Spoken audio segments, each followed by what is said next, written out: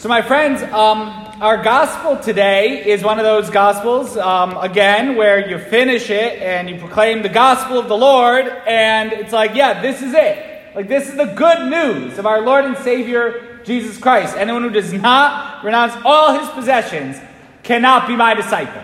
And when we look at this, this is the same Jesus. If we want a good picture of Jesus, we have to read the entirety of the Gospels, right? Because sometimes the cartoon Jesus that people want to present to us, that's not the real Jesus. That's definitely not ever the real Jesus. We need to read the whole of the Gospel. And so it's the Jesus who says, if anyone comes to me without hating his father and mother, wife and children, brothers and sisters, and even his own life, he cannot be my disciple. This is the same God who said, this is my commandment, love one another as I have loved you. And so how do we understand this passage of Scripture? What it is always, 1,000,000% of the time, God comes first. And there is no exception to that. God comes first. Always. And so, in my life, if my mother or father, if someone's wife or husband or children or brothers or sisters, or even if my own life wants to take a greater demand on me than the love I should have for Almighty God, it will always come in second place. And we need to be very honest about that as Christians. That we follow Jesus Christ first and foremost above all things. And that nothing and no one can take the place of that relationship. It is just very simple order of operations, right? We all learn in school order of operations. If you don't do the operations in the right way, you get the wrong answer. In fact, I'm a pretty big smart aleck oftentimes. And I, about a month ago on Twitter, there was some solve this math equation, right? And it was something ridiculous with addition and multiplication and parentheses and whatever. And I'm like, yeah, that's a piece of cake. Look at that. And boom, I solved it. And it was totally wrong because of the order of operations, right? And then there was this whole big tweet. It was trending, #1 on Twitter, right? Solve this math equation. I even sent it to some friends, and some got it right, some got it wrong. If you don't do the operations in the right order, you get the wrong answer. If we try to love father or mother, husband or wife, child, brother, sisters, or even our own life, before we love God, we will get the wrong answer.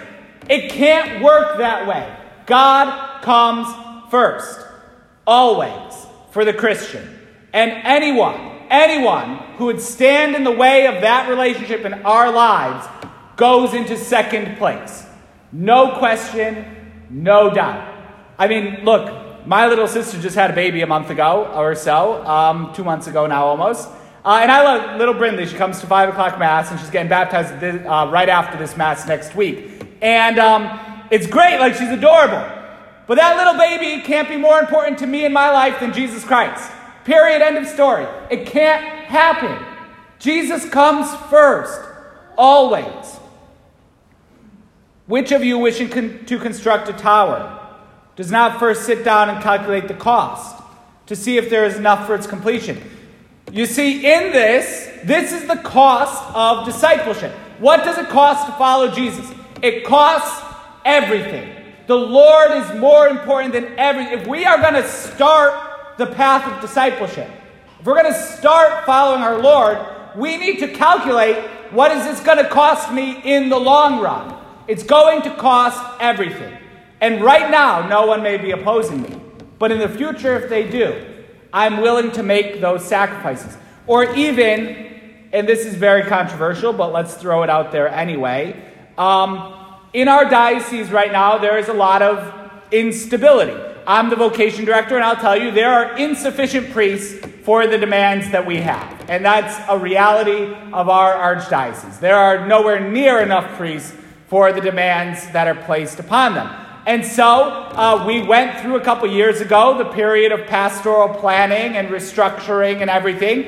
And everyone will tell you they didn't do enough. And I can tell you, just upon the things I get called to do outside of our parish and my vocation ministry, there's just not enough priests.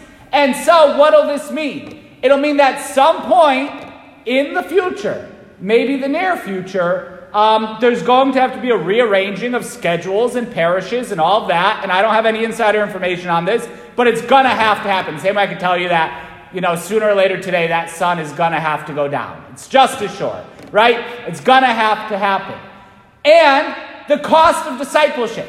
If I have to change what time I go to Mass or in what building I attend Mass, am I willing to do that right now for the cost of following Jesus Christ? Is my faith in first and foremost in our Lord? Look, I'll be 1,000,000% honest with y'all. I love it here, right? I love being at St. Francis. I love being the pastor of this parish. I love our community here at Mass. I love reaching out to the university. I love all of that.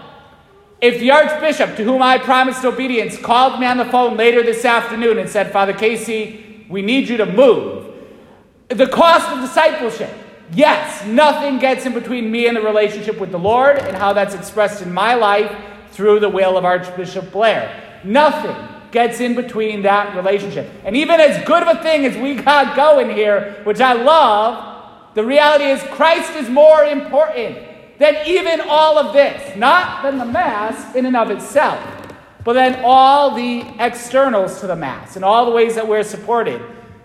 The cost of discipleship. Jesus is worth more. Now, I don't think they're going to move me anywhere anytime soon. I hope. We're recording this homily. If the Archbishop hears it, please, it'd be good to stay. But the reality is, Jesus is more important, right? And he really is. And for each of us, that should be the case. For the whole diocese, as we, are going to have to make some changes, every single Catholic hearing this gospel this weekend should say yes. No matter what changes need to occur in our local church, yes, I will continue to follow Jesus Christ. He is the true reason why I'm Catholic. The cost of discipleship. If we don't account for that cost now, then when the moment of truth comes, and in each of our lives it can come in a different way, we won't be prepared for it, and we may make the wrong decision. My friends, this is what our Lord teaches in our gospel today. This is the good news of our gospel today.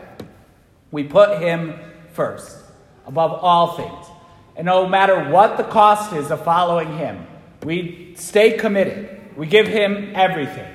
Because then the reward that we receive one day in the heavenly kingdom, beholding God face to face for all of eternity, it's worth any cost in this life. And so we ask our Lord to give us this great virtue of perseverance in his grace. We ask our Lord to unite us more closely to him so that in good times and in bad, we may follow him faithfully in this life and enjoy heaven with him forever in the next.